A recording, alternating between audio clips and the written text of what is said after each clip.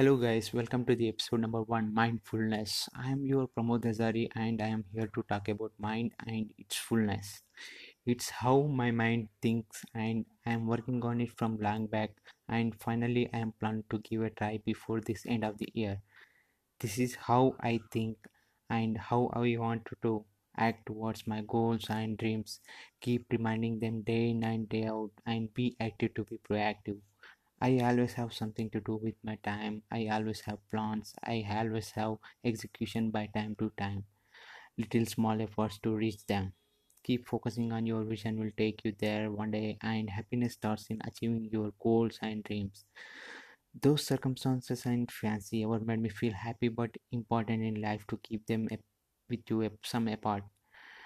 The thoughts always telling me that I am something for and the reason I am alive today. Pain, it always be there in the process, but keeping it calm is the toughest task someone can ever achieve. It's called mastering oneself and stay calm. It's also mastering oneself being patient.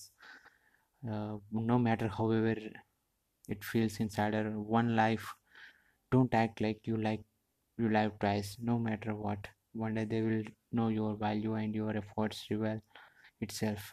Missing your loved ones and missing someone, all those are the feelings comes into whole process, but understanding your journey can lead better life for tomorrow.